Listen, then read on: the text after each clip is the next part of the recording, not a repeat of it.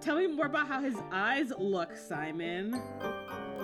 It's almost as if Simon enjoys being chastised by Baz or something. Like, is this how you describe your enemies? It's really not. Hot. Yeah, like, basically. I feel like I just want to be like, quote-unquote, enemies for every time we bring up Baz. You want to get sexy? Yeah, let's get to the sexy stuff. Hello, and welcome to Escape from Reality, a podcast where two queer IRL witches read Carry On by Rainbow Rowell and talk about it. I'm Lark Malachi Gray. And I am Jessie Blount. And before we get into this episode, we are going to talk about two things really quick, because it's the month of December, and a lot of people get and give gifts in the month of December. So we figured we'd tell you about some gift options that you could use to also support our podcast, because that's cool. First of all, Patreon recently made it so that you can do a year's subscription in one go, which makes it extra easy to get or give the gift of a Patreon membership, which gives you access to tons of cool stuff, including episodes of our Buffy podcast, We Are the Gayers.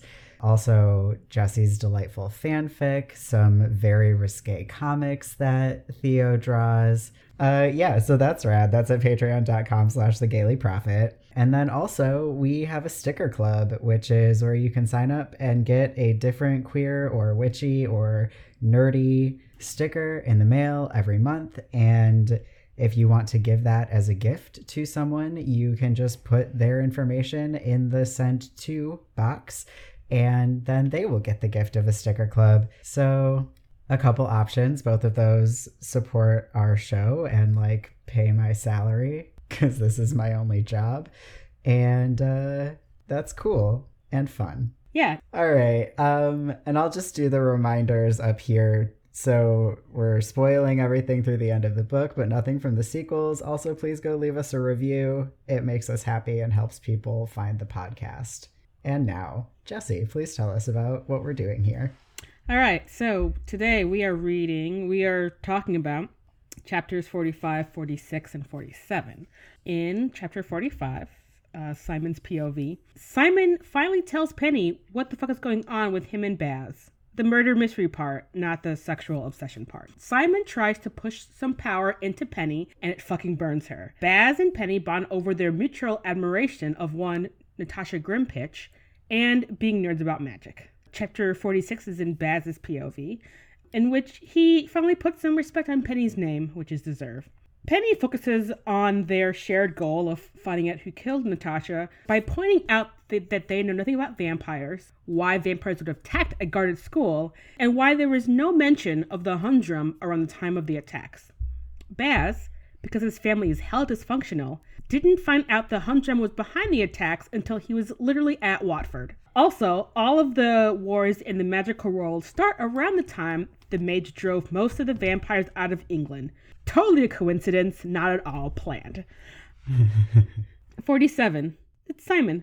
We find out from Penny why all the wars started with the vampire raids, a general war against dark creatures, and the first attack by the Humdrum, along with the mage's reforms that, of course, pissed off the old family. Penny also digs into exactly why Simon shoved some magic into Baz. We all know why. He didn't tell her. And if he could do it again, he wasn't totally sure. So let us enter.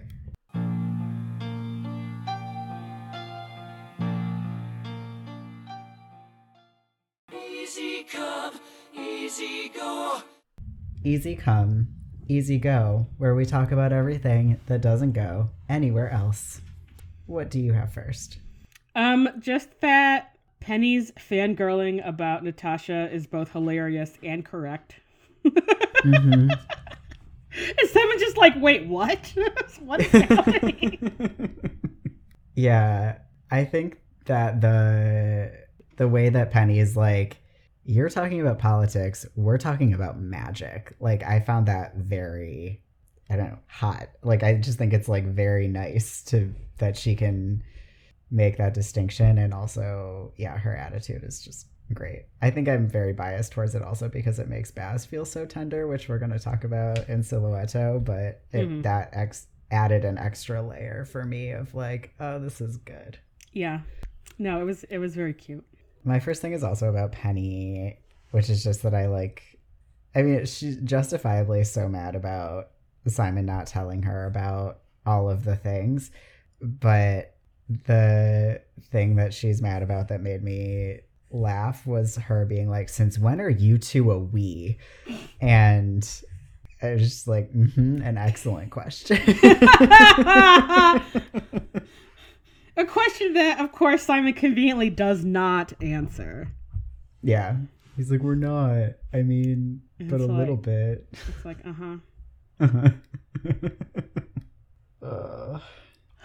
My second thing is also about Penny, in which her swearing Stevie Nicks and Grace Slick, which, I mean, we all know that Stevie Nicks is a witch, pretty well established. I just also love them throwing in Gracie Slick also, so. Yeah. Her swear words are also my next thing. I just wrote them all down. These are great. I love magic person swear words, especially fuck a nine-toed troll. That was also very good. Just the amount of swearing she does is very funny. Yeah, I like that it culminates in her doing a normal swear, which is saying fuck. Like, because I feel like that's like, because magicians don't use normal swears, that really shows us just how fucked up Simon's magic has made her. But we go on this like real roller coaster ride with her outburst. It's pretty funny. I'm curious about, now thinking about it, which of these things are like children not allowed to say? Like, are you not allowed to say great snakes as a child in the world of mages? I guess it's actually a really good question. I don't know. I love the idea of like a child being punished for saying Stevie Nicks. That is...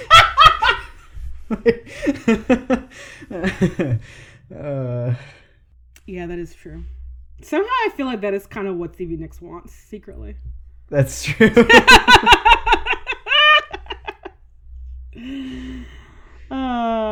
That's great. Yeah. I went back and forth about whether to put this here or in Shivers, but Baz is just so evasive about what it felt like to be magically fucked by Simon. Yes, he was. I wasn't paying attention. I was trying to spell this dragon away. Yeah, he's like, I don't know. Don't talk to me. All right. So I just wanted to point out that Baz compares Penny and Baz to Ant and Dec, which I was like, what the fuck is that? Mm-hmm. Listeners, I am from the U.S. I am not culturally literate.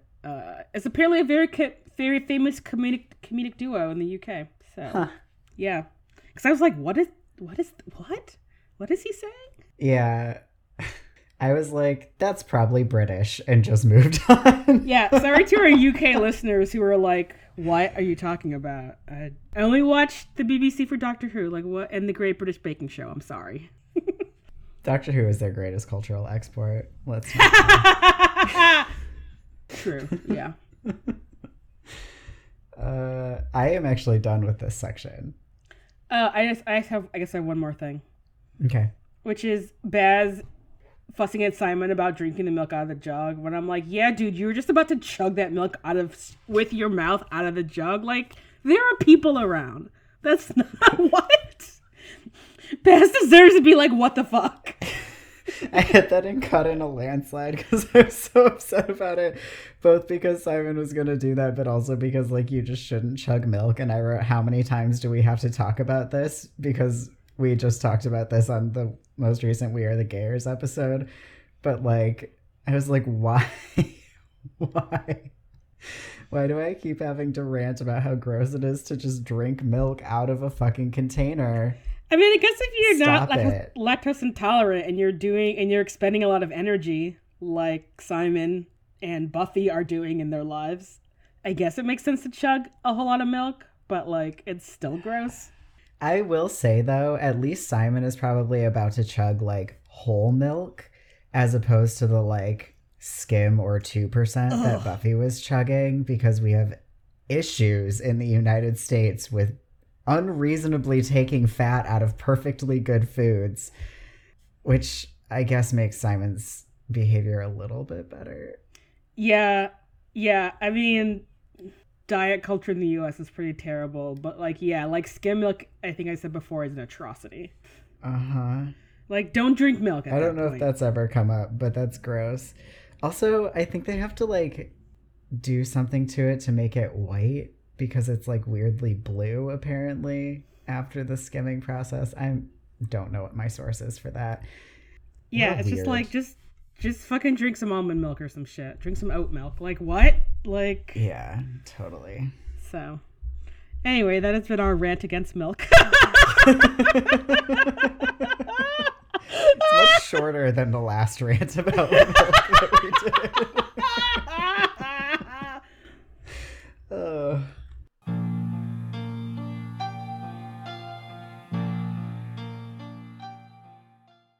I see a little silhouette of a man. Welcome to I See a Little Silhouette of a Man, where we talk about character development. Who do you want to start with?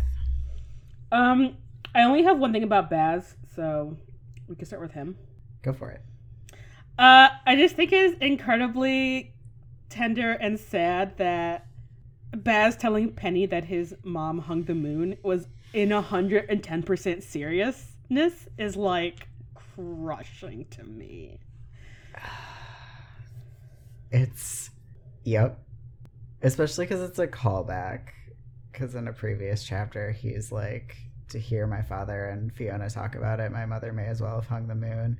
Mm-hmm. Yeah, that's most of what I have here about him.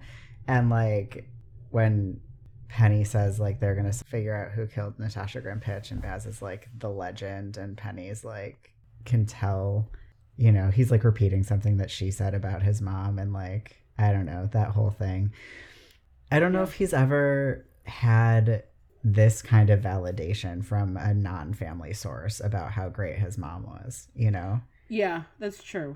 And especially because Penny's family hates the Pitches, like it must feel so extra validating to him to hear Penny talk about how great she was. Yeah, like, and Penny at this point doesn't even like him particularly. But she's like, yeah, duh, your mom's fucking rad. And it's like, I don't know.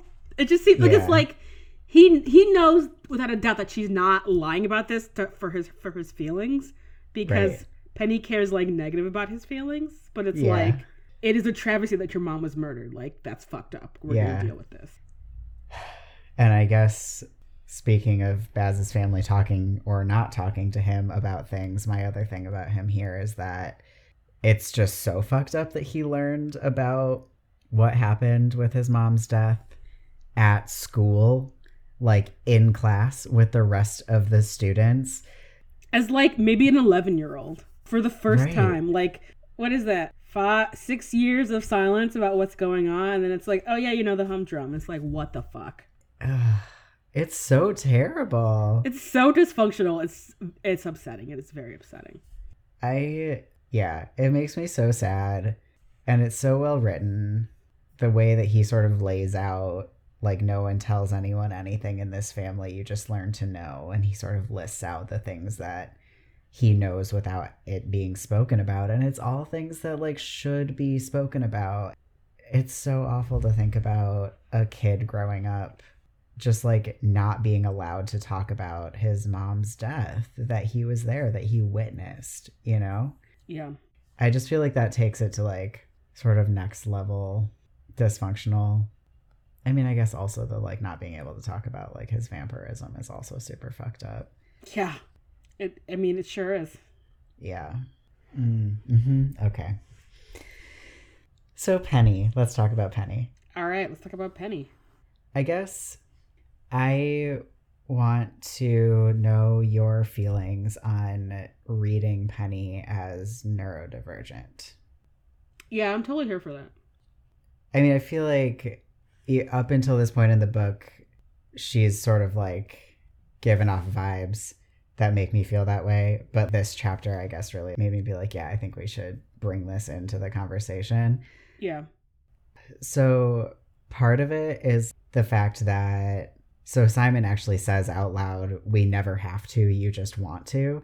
But he like acquiesces to her because he's like, she's not going to leave me alone until I do the thing that she wants me to do, which I guess feels very sort of like, I don't know, neurodivergent to me. And then on the like flip side of like the same thing, we have the way that she comes into this situation, absorbs the information, and then immediately is like hyper focused on doing the thing, like won't even stop, like take a moment away from like talking through the stuff while they're like eating dinner. She like has to be reminded by Baz to start eating, and then she's like, okay, I started eating and now we're going to keep talking about it, which just feels very familiar to me, to be like, how dare you interrupt me while I'm like in the flow of talking about this thing. Like, okay, fine, I'll take a bite of this sandwich, but then I want to keep talking about vampires. Yeah.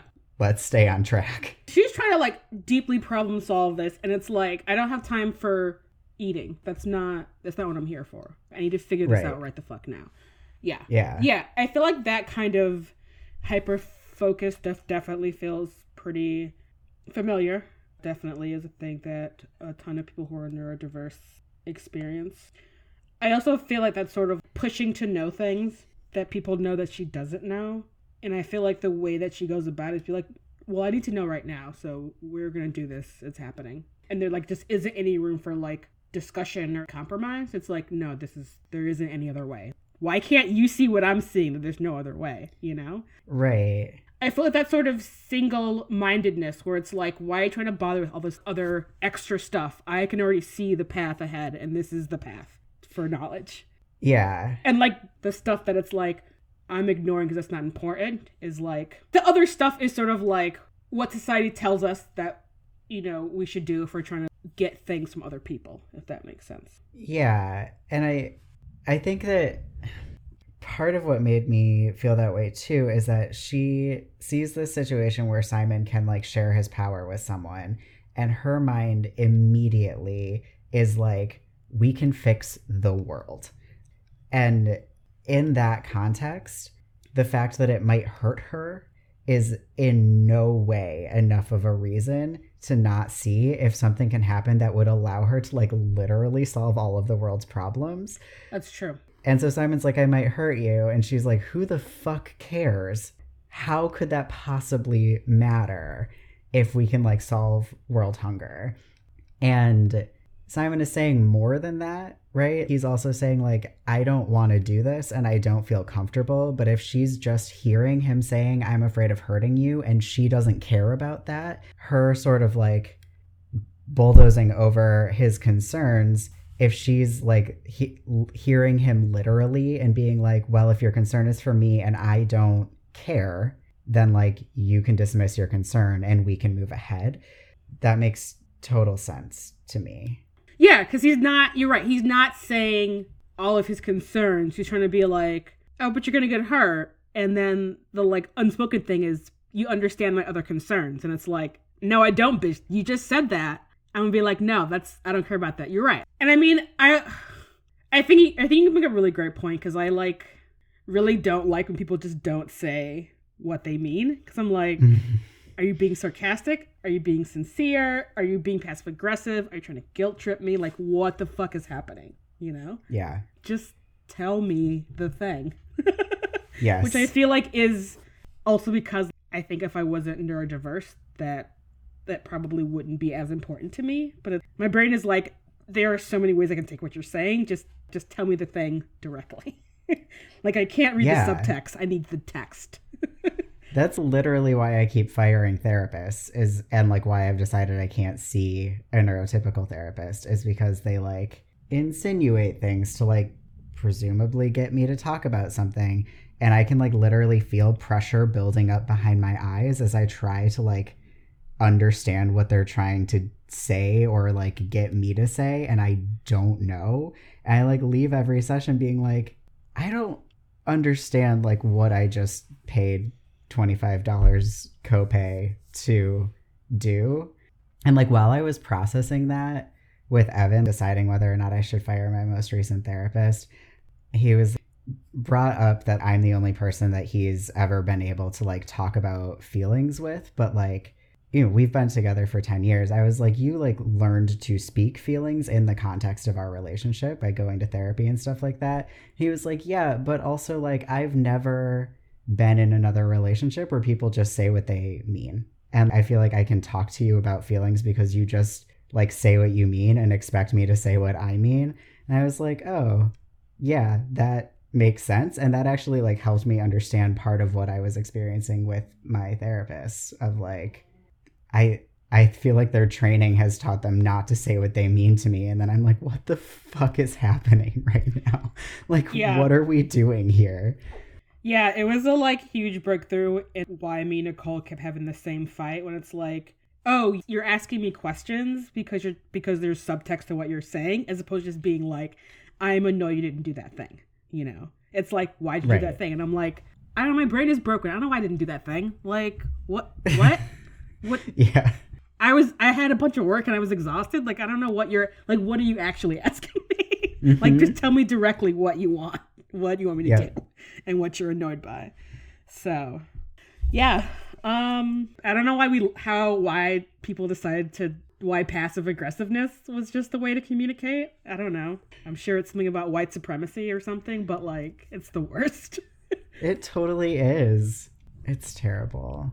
And right, and people who do just say what they mean are like blunt or don't have social graces or blah blah blah. And it's like, no, it's perfect. I want to know exactly what's going on. Oh my God, yes. And I feel like one of the examples that I can think of that was just like so weird to me was like a childcare gig that I had where like the amount that they were paying me, they were like expecting me to also like do chores, but they hadn't explicitly said that to me. And then they were like sort of like hinting that like something was wrong. And I was just like, can you like say what you mean? And they were like, oh, well, like usually when we pay this money, like we expect you to do dishes and like whatever else. And I was like, great. Just say that. That's fine. I'm not going to do dishes because I want to hang out with your kids. So you can pay me less per hour. That's fine. Just say it. And like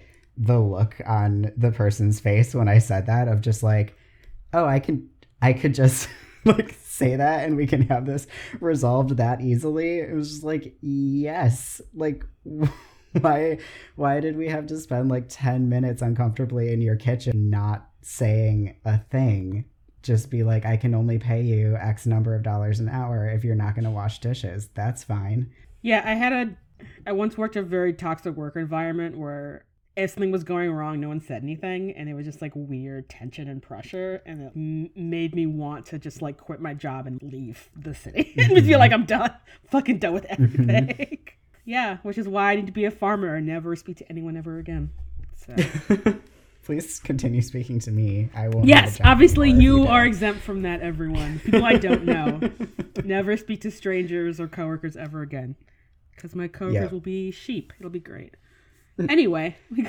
All of which is to say, I identify a lot with Penny in this moment. And so I feel like that's why I am proposing, and also you are proposing, and we're all agreeing that Penny is neurodiverse. Yeah. I guess now that I think about it, we're probably also going to have that same conclusion about Anya when we get to her in We Are the Gayers. My God. Yes, absolutely. I just am... That oh my God was just that Anya's like my favorite character. And I can't. I think she's definitely in my like top 5, but we'll get to that on a different podcast. Join us on Patreon if you want to hear us talk about Buffy even more. Because if you like vampires, you're really going to like that. It's true.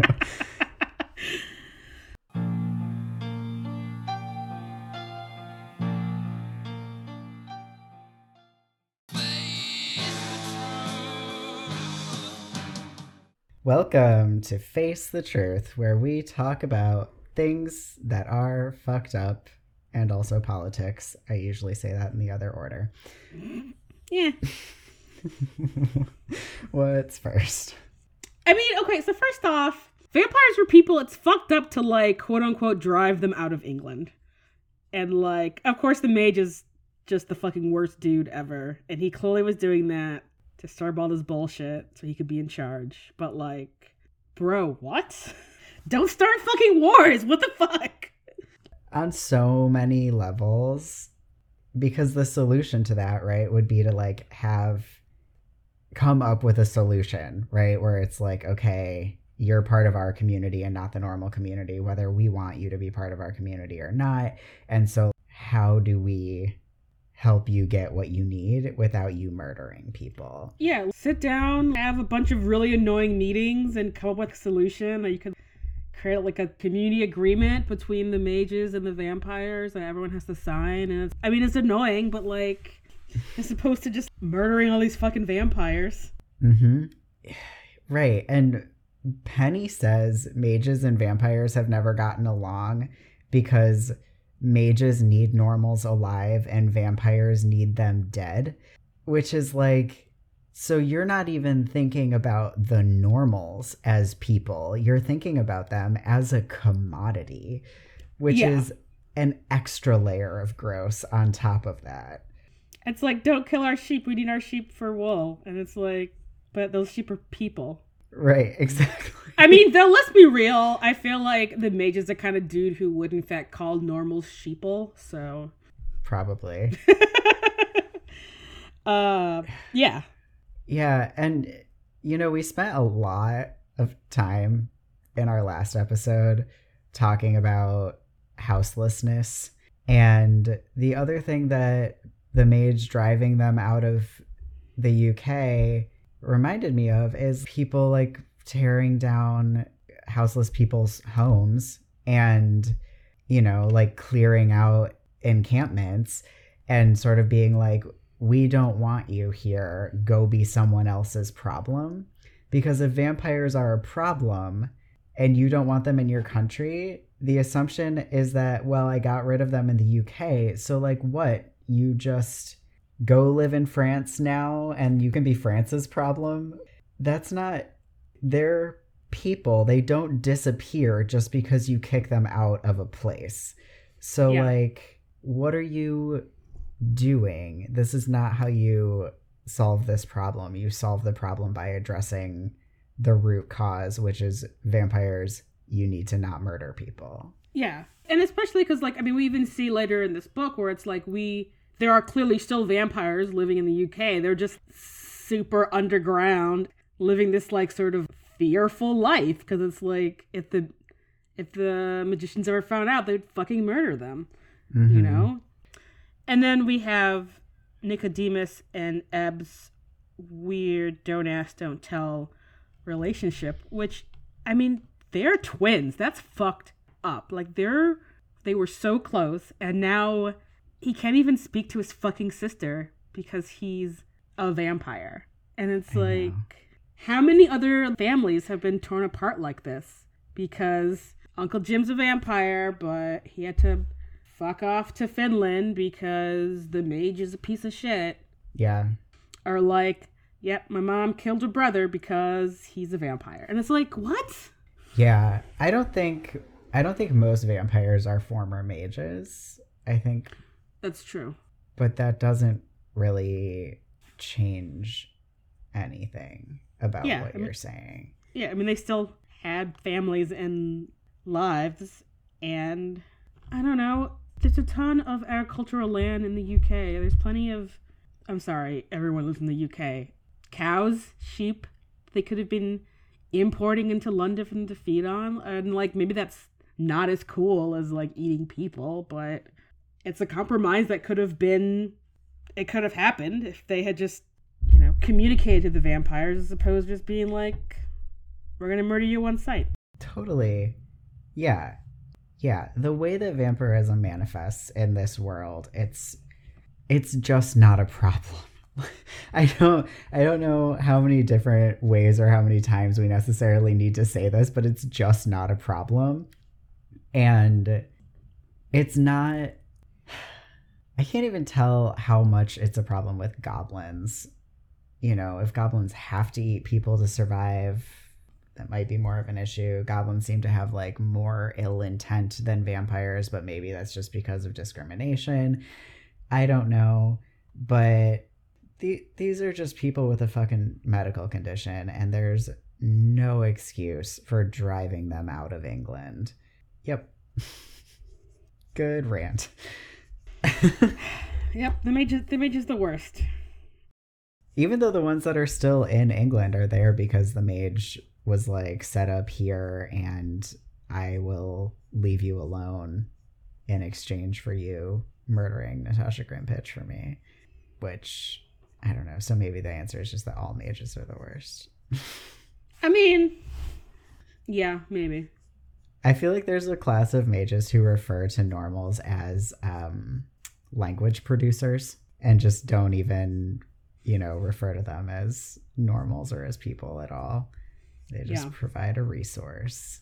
Okay, so speaking of the mage, we have this interaction where Baz says, imagine what the mage will do when he realizes he has a nuclear power generator in his backyard, which is a real good point because I bet it's nothing good.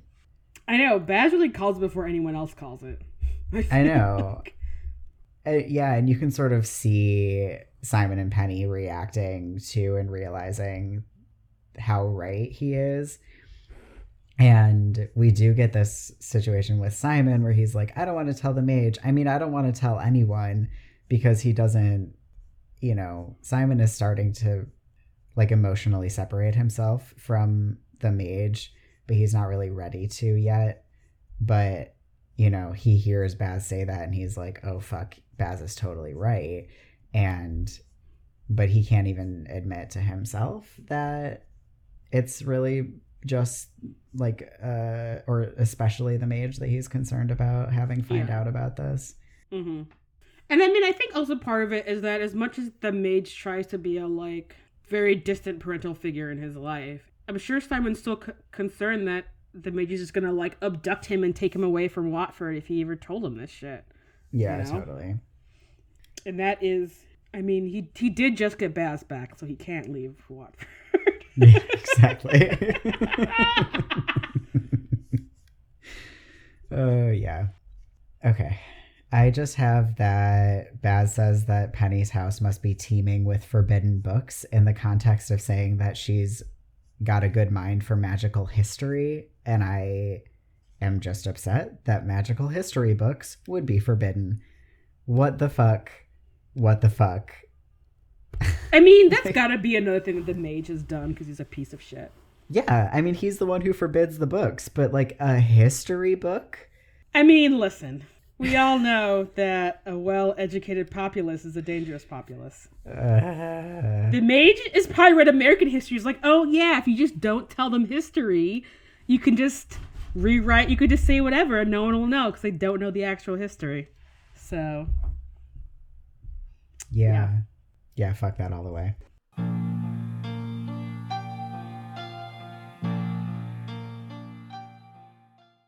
Send shivers down my spine.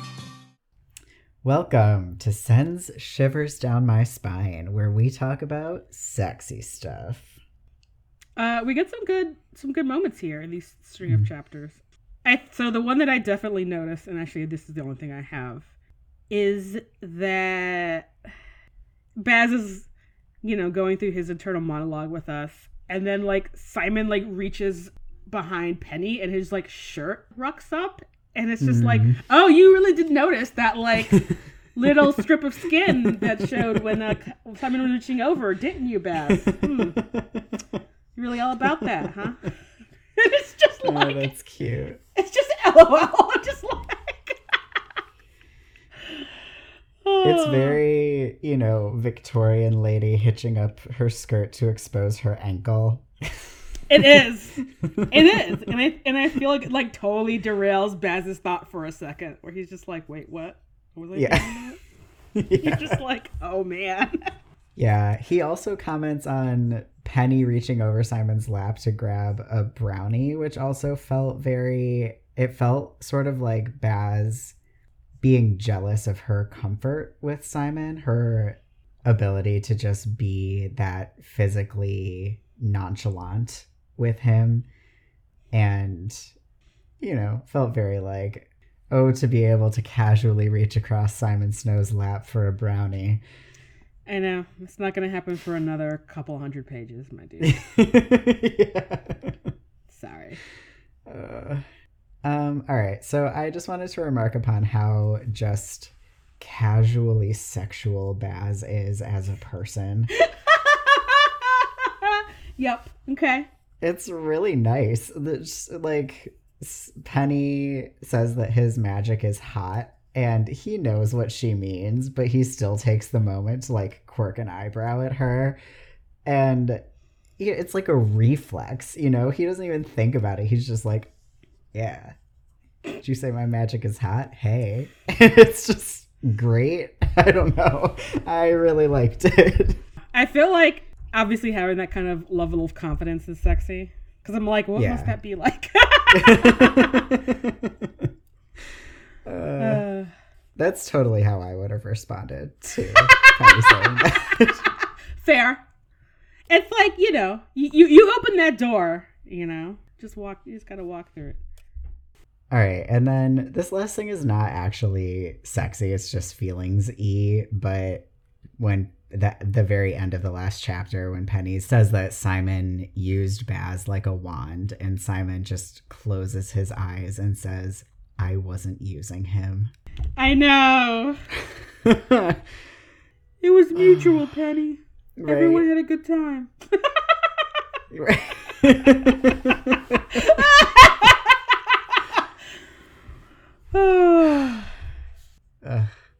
My heart. Clueless Simon. He's just bordering on not clueless at this point, though. The fact that he has to close his eyes to, like, reckon with the feeling that it gives him to think about being accused of using Baz is like, oh, something's creeping up here, buddy. Which is great. Maybe it's more denial than cluelessness. Yes. Or just confusion. Abject confusion.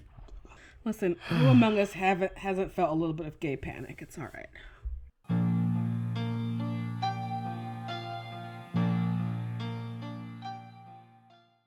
Is this just fantasy?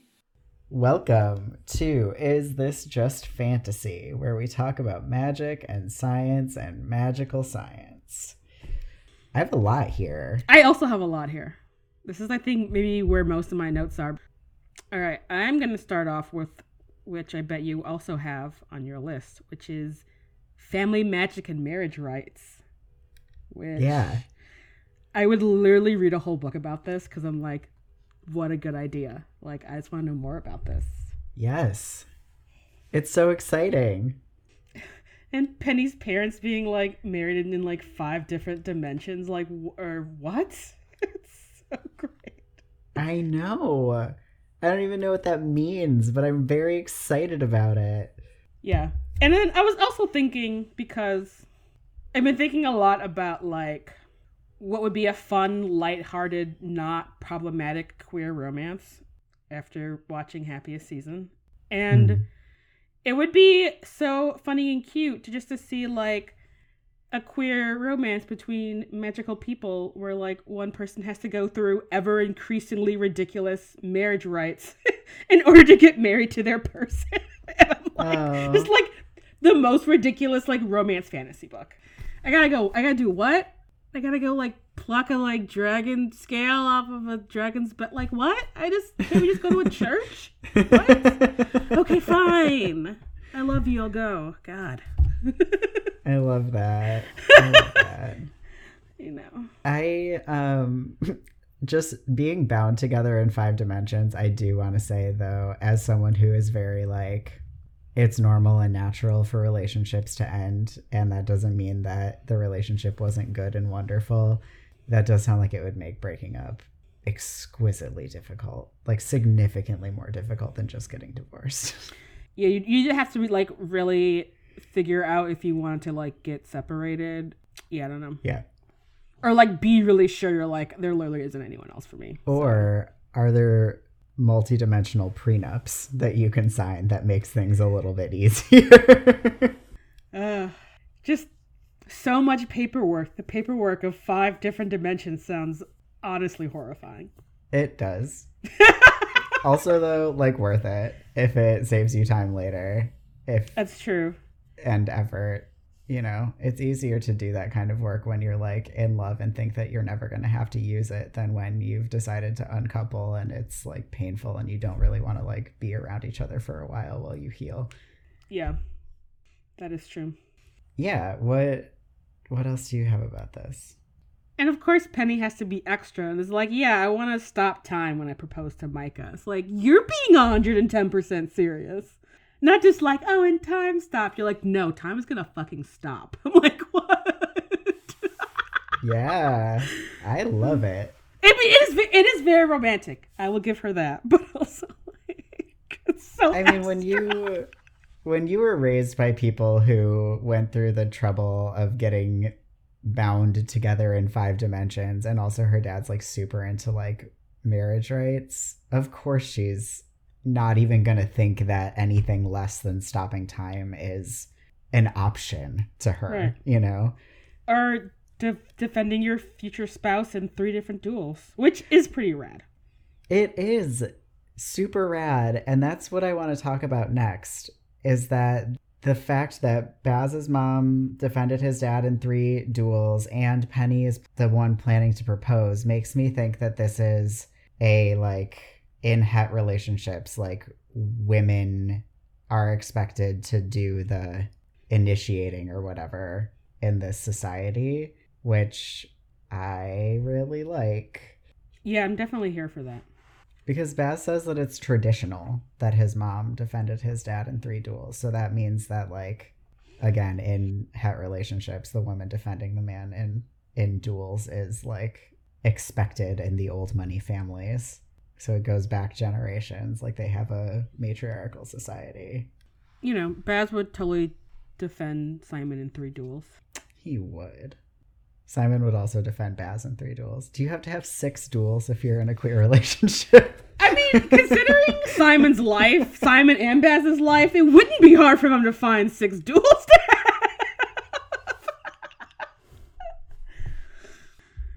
This goes back to my romance novel idea, just increasingly ridiculous marriage rights.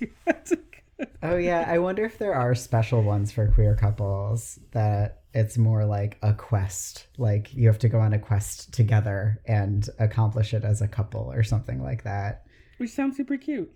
It does sound cute.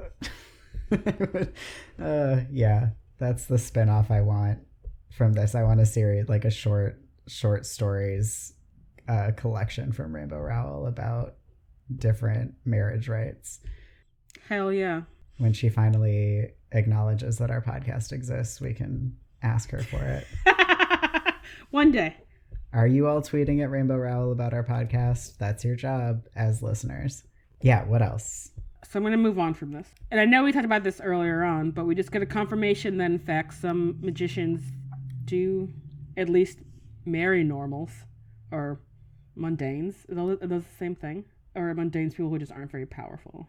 I think he's just using mundane as an adjective to describe, not as like a... It's not capitalized, is it? I don't think so. But he's just making fun of, like, Penny's last name. Yeah. I think he just means hopelessly mundane, the way that you would describe anything boring as... That's fair. Hopelessly mundane. Maybe they just go somewhere else, but it's like, we can't all have fairy tale names. Tyrannus Grimpitch? Like, right. Bro. But wait, does he say that she... I'm sorry, do you have this segment? Because now I can't remember. She must have... Let me pull it up. Hold on. It's not capitalized. He just says there must be mundanity in her blood somewhere. Bunce is the least magical name in the realm.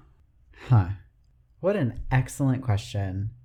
Does that mean that somewhere in their lineage he's accusing them of having married a normal, or just that he's accusing them of having married beneath their magical station? Yeah, I don't know. I mean, I guess it could go either way. Yeah. But I guess I interpret it as potentially a normal, since he said that Bunce is the least magical name. Yeah. I mean, I don't know. I guess if for up until like 20 years ago, Watford wasn't accepting anyone who was just a low-powered magician. Like, I guess it could go either way, I suppose. Yeah, and Penny's dad is low powered, and he only got in because nepotism. So Yeah. I'm not sure about that. This is a great question that obviously we're not going to answer. So Yeah. So we already knew, I think, that everyone's magic feels different, but we learned that Penny's magic feels thick and makes your mouth taste like sage, which sounds lovely. Yeah. It sounds like, you know, that feeling after you eat, like, stuffing. And you're just like, cool. Yeah, very comforting. Yeah. I want Penny to do magic on me after reading that. I'm like, oh. That sounds so cool. Yeah. Yeah. Like the weighted blanket of magic. Hell yeah. I know. That's so cool. It just seems so great, I guess, to know that about Penny. Yeah, it does. Yeah, your turn. I really like that in these series, slaying a dragon is dark magic. Mm-hmm. And I mean, obviously you get a lot of fantasy books where it's like, the dragons are cool, don't kill them. You know, they're rad. And I just like, I don't know, yeah, don't kill dragons in your book. They're cool. But I have a second question, which I don't think we're going to have an answer to, which is, if killing a dragon is powerful dark magic that could literally open a doorway to hell, did Simon do that his first year when he exploded a dragon? I also wondered that. I mean, because, like, obviously with the way that him and the Humdrum are connected, it's like there are some holes ripped somewhere, you know, when that happened. But if that's happening and I'm, like, on top of, like, some super dark magic, this seems like a pretty major thing. So I assume that the opening a portal to hell thing or doorway would be you kill the dragon as part of a rite that you're doing. I would hope that just exploding a dragon would not just automatically do that, but it is still probably, you know, does some damage, but probably just to the person that does it, maybe. Because I feel like, because that's part of Baz's concern in the last chapter about Simon killing the dragon. Right. But I don't think, yeah, I assume that he means that, like, if you were doing, like, a ritual to open a doorway to hell, it would involve slaying a dragon. Okay. Like sacrificing a dragon or whatever. Mm-hmm. That makes sense. So, we've met my favorite spell. Fine-tooth comb. The best of all spells. Maybe just because this is the spell that Harry Potter needs the most badly of any spell that we learn from the Simon Snow series. Yeah. This is an excellent spell. This is the perfect spell. It's Google for books. It's better than the Dewey Decimal System. It's better than a table of contents. It's better than an appendix. It's better than an index. Like, there's nothing. This is the perfect spell. I'm like, my like nerd cred is just like stacking up and filling the room right now. But I love this spell so much. Yeah, I have very similar feelings. Yeah, it's basically like when you're like, you know, trying to find something on a web page, you just hit Control F and you can just like find that keyword. But for books, I'm like, this would have been supposed to be in college. Be something to me right now. I'm like, so perfect. And also, like, Hermione should have invented the spell, as opposed to them being like, let's just flip through some books. And it's like, what? You're literally magic. Are you fucking shitting me? I know. Oh my god, imagine how much ranting we're gonna do about needing this spell when Harry is looking for a solution for going in the lake when we're in book 4. Yeah. Yes, this is just, it's just so wonderful. I know. Just so wonderful. It's like, it's just, yeah. Yeah, I feel like this is the one spell out of this book. It's like, I need that. If I could be one spell, this is the one that I would want. Absolutely, yes. It would have been funny if the spell had been Control F. I guess people don't say that out loud. They just do it, so it wouldn't be magic. It still would have been really funny though. But it does make me wonder if, like, in 2020, if like Google it would be a similar spell, considering how many people say, you know, refer to that about like looking something up? Totally. Oh, yeah. That would absolutely be a spell.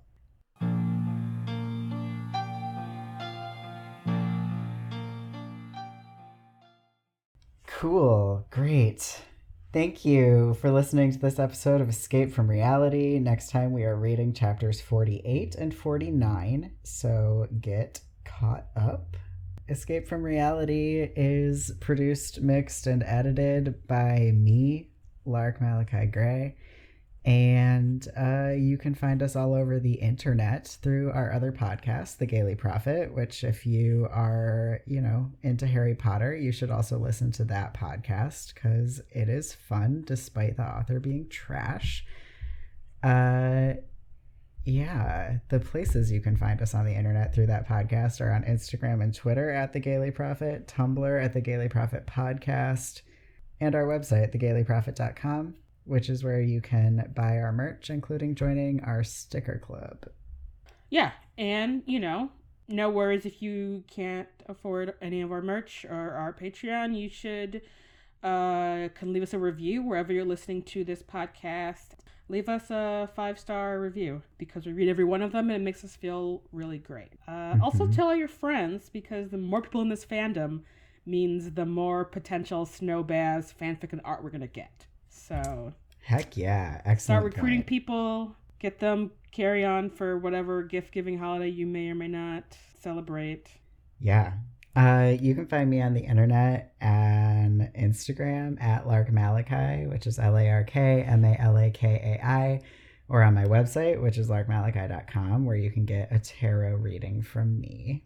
If you want to follow me, you can find me on Twitter at Jessie_Detroit or on Instagram at Elia from Detroit.